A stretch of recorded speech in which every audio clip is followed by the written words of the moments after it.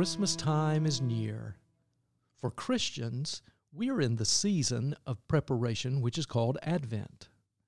First Baptist Church of Athens offers devotions to complement your spiritual preparation for Christmas. These personal stories are prepared by our members, who give witness to the light of Christ, which brings hope, peace, joy, and love into our lives. Today's personal devotion is given by Don Nelson. Listen as our youth and college students welcome you into God's presence, singing O Come, Emmanuel, accompanied by Ye Young Hong on cello.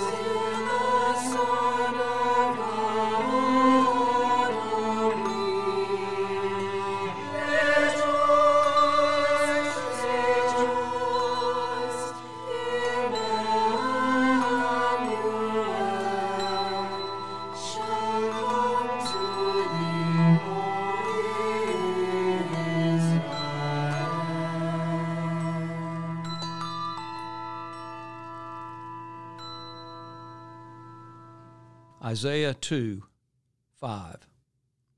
Come, let us walk in the light of the Lord.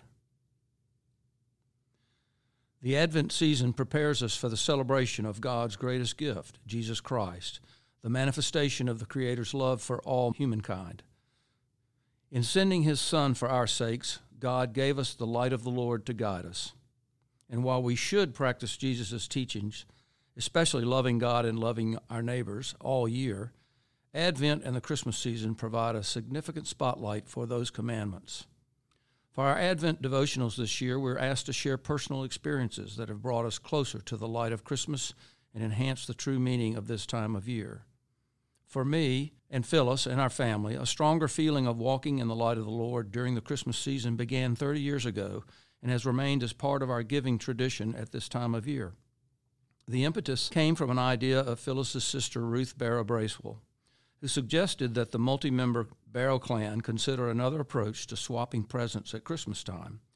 Citing the logistical challenges associated with shopping for an entire extended family, the marathon involved in watching each other open our gifts, and the general confusion associated with every sibling and in-law swapping items with every other brother or sister or in-law, Ruth recommended that we share our blessings with a needy family instead.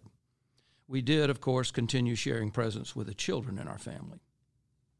All enthusiastically embraced the concept, and we initiated our new approach to the season during the Christmas holidays of 1992. It developed into an incredibly enjoyable and fulfilling Christmas because we were reaching out to others and trying to make the season a brighter one for people less fortunate than ourselves. The plan called for family members to pool their money based on what they would have spent on each other.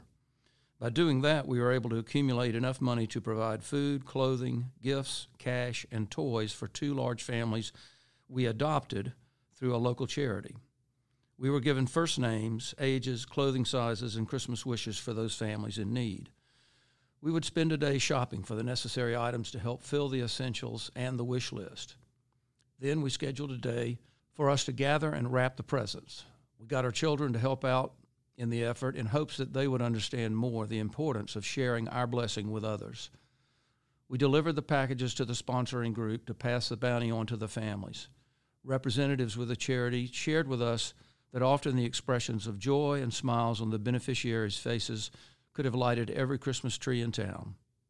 We also received via the charity some of the most heartfelt and personal letters of thanks from the families we helped. We have been deeply moved and convinced that this was a beautiful way to walk in the light of the Lord at Christmas.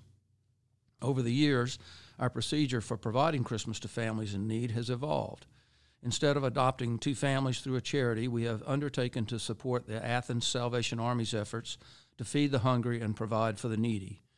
With the money we collect from our family, Phyllis and I select on average 10 of the Salvation Army Angels, individual children whose families applied for assistance from the nonprofit.